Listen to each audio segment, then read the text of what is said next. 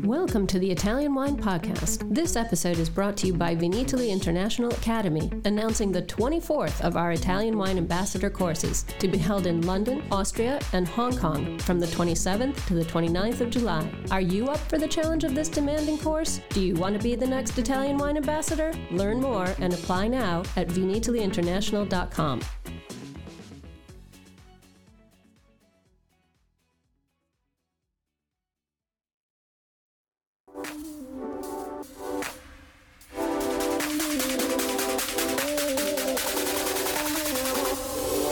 Welcome to another episode of On the Road Edition, hosted by Stevie Kim. Today, she is talking with Camilla Rossi Chauvenet at her winery Masseria Culturi, located in Manduria, Puglia. The estate is massive, and so are Camilla's aspirations for the future. Stay tuned as they talk about the traditions, food, wine, and the running of this amazing southern Italian property.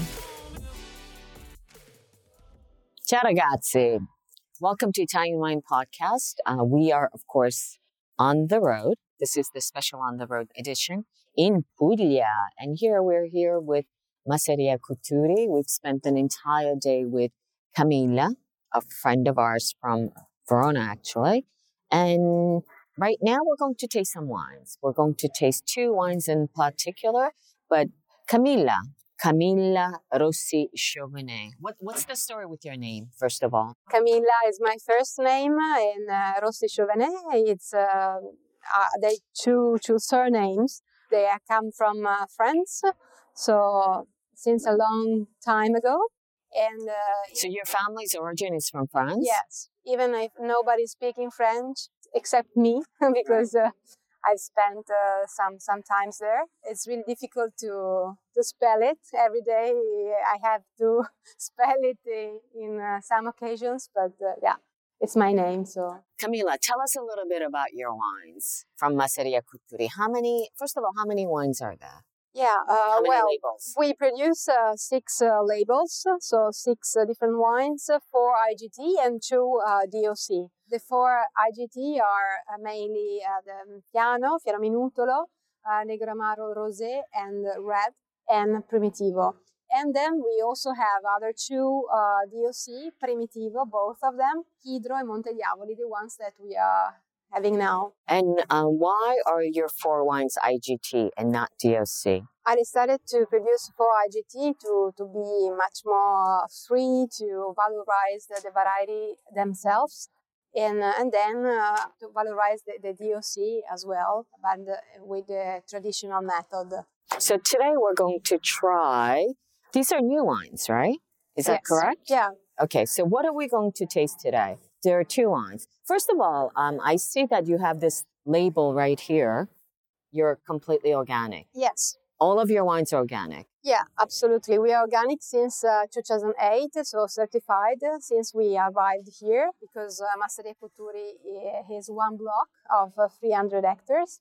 Crazy. And, that's huge. We saw today that it is absolutely huge. Is part of a nature reserve, so that's why it's a choice, but also it's kind of a way to respect the territory and the landscape, and of course it's a choice of lifestyle as well. So we are producing, for example, even other products that we are eating and offering in restaurants, like the pasta, olive oil, and so on. So it was kind of the unique choice to be organic, because with our guests we are walking around, and being organic has been the only way to be here. So let me see what we're going to taste today. There are 2 wines, right? Hydro. What is Hydro, first of all? In Masseria Culturi, we have we are the unique farm that has 3 protagonists, let's say. Hydro, which is the longest river in Puglia, 8 kilometers, that is starting in these areas, so underneath the soil of Masseria, and is the water that is irrigating naturally our fields. Monte Diavoli, which is the unique peak of 117 meters on the sea level. We are in a completely flat area, so this peak was called Monte dei Diavoli, like the Devil's Mountain, because they weren't used to see this kind of little mountains, especially near by the sea, and so they probably thought that there could be some devils and some spirits in the mountain. So the Messapian population, there was a settlement here. So before the Romans, these people built up a kind of a temple to preserve the fire, the special fire inside, because it was kind of a special temple. That's why it's really famous all over this area. And many tourists are coming to visit it and to see it. And then the third protagonist is Bosco di Cuturi, which is a sanctuary kind of forest with really big trees, and you feel like to be in the past, because it's really unusual to be in a forest so big with these huge trees of centuries of age. All right, let's taste these wines. Let's taste the wines. Yeah. So which one should we start? We should start from Kidro, the DOC of 2019. This is a bit lighter compared to the Monte Diavoli because we decided to age it, to vinify in steel tanks, and then to age it in tonneau for 1 year, and more or less more than 12 months, about 16 months. And then the rest we age it in bottle. So it's a 19, and it's the first time we present it, so I'm really proud of it. So this is the first vintage you're putting... Yeah, first vintage with the DOC. I mean, Monte Diavoli is also DOC and is 17, but the first bottle of Kidro is this one, so the 19. So I have a question for you. Maybe you can answer it afterwards. But they're both Primitivo di Manduria. Why do they have two different names? May I see it?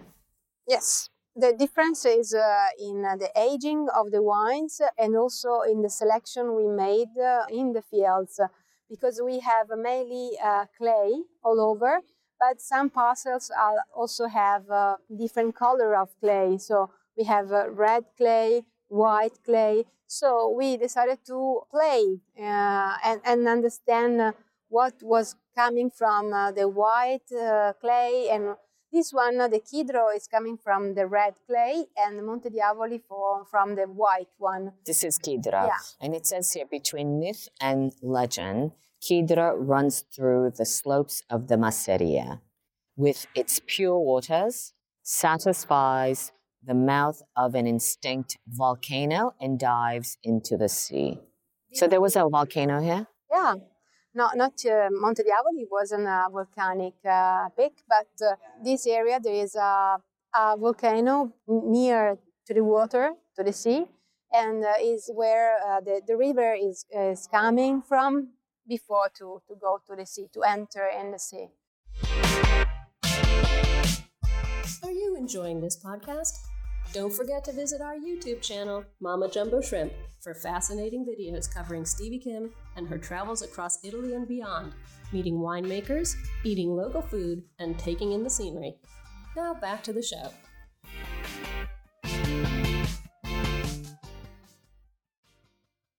Okay, so let's taste the wines. So would you like to tell us a little bit about this wine in terms of the tasting notes?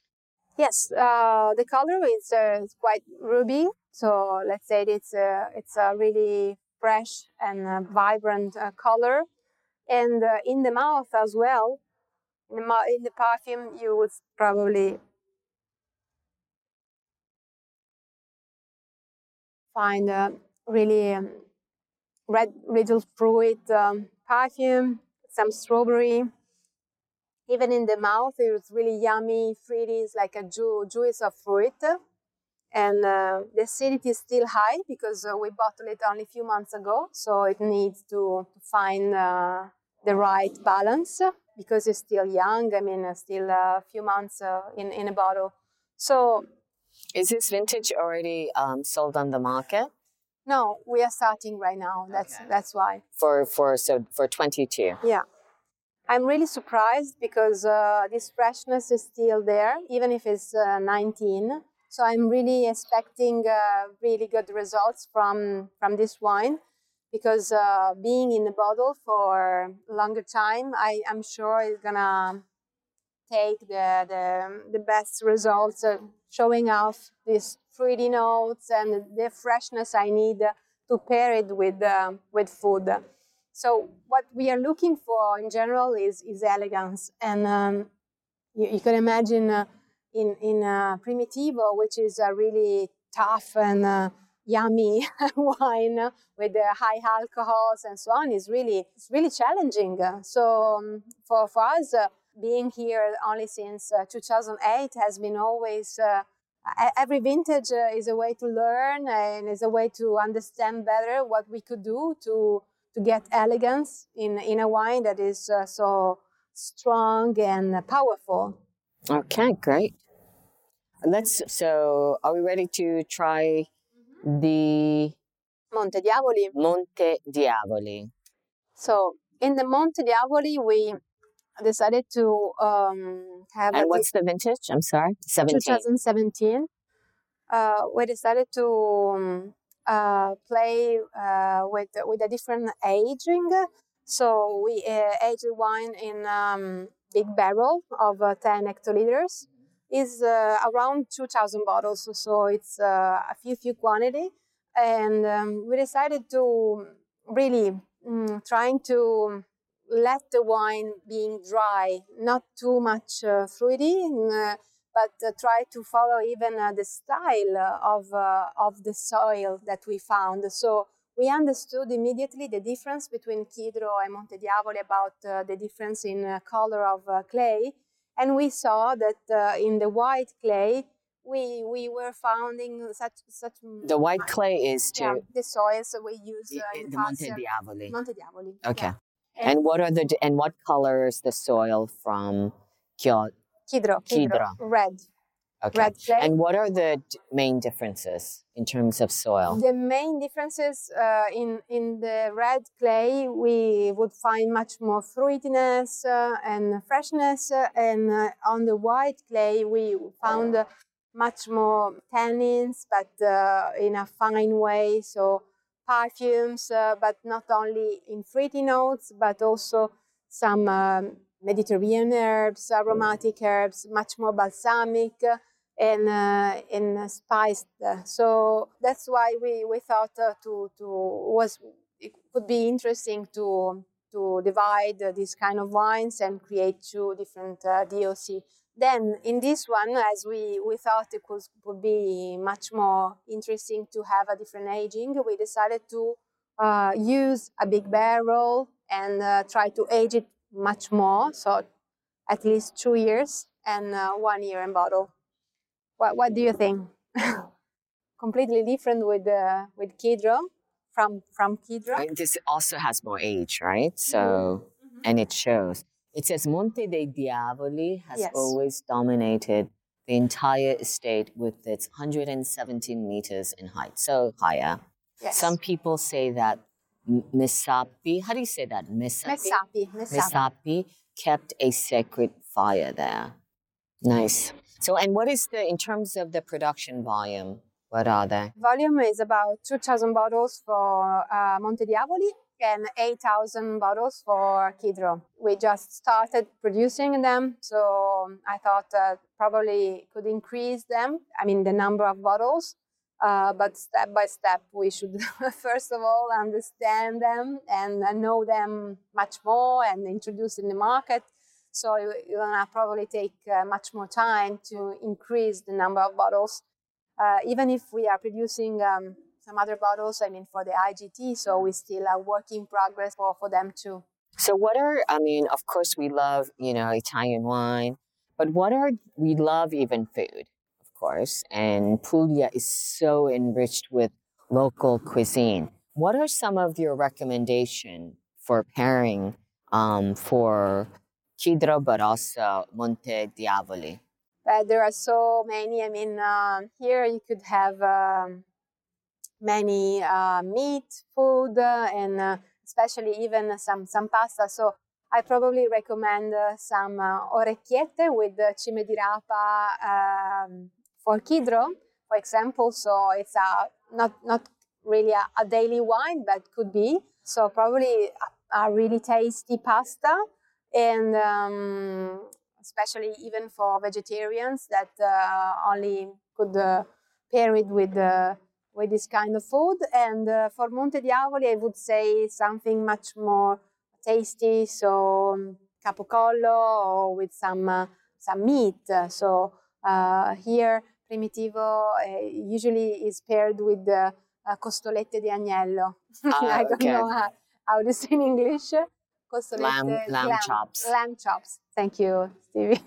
Yeah, because also this, I thought I felt a lot more alcohol, but it does have a lot more alcohol on this one, right? It's 16.5 as versus 14.5. So this definitely has more structure, more alcohol, more body. Yes. Right? So yes. This is a little bit more... Yeah, it's our top level wine, so kind of a Reserva. And so we wanted to play and test this kind of intensity and complexity. But you would find in wine not too much sugar on it. So you would find a dry wine, an elegant wine that could be paired with meat, but even with other things. So the freshness and the acidity for us is really important to pair with food. Okay, great. So I think I'm going to close here in terms of the tasting of the two wines. Make sure you tune in to the other episode where we talk about Masseria Couturi in general, and of course with our hostess with the mostest, Camilla Rossi Chauvenet, who is also the wine producer from Veneto, Verona, and particularly called Massimago. So tune in. Ciao ragazzi. Ciao. Ciao. Thanks for listening to this episode of Italian Wine Podcast, brought to you by Vinitaly Academy, home of the gold standard of Italian wine education.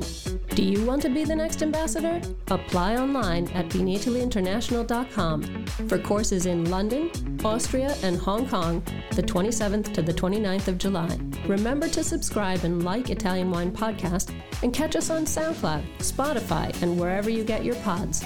You can also find our entire back catalog of episodes at ItalianWinePodcast.com.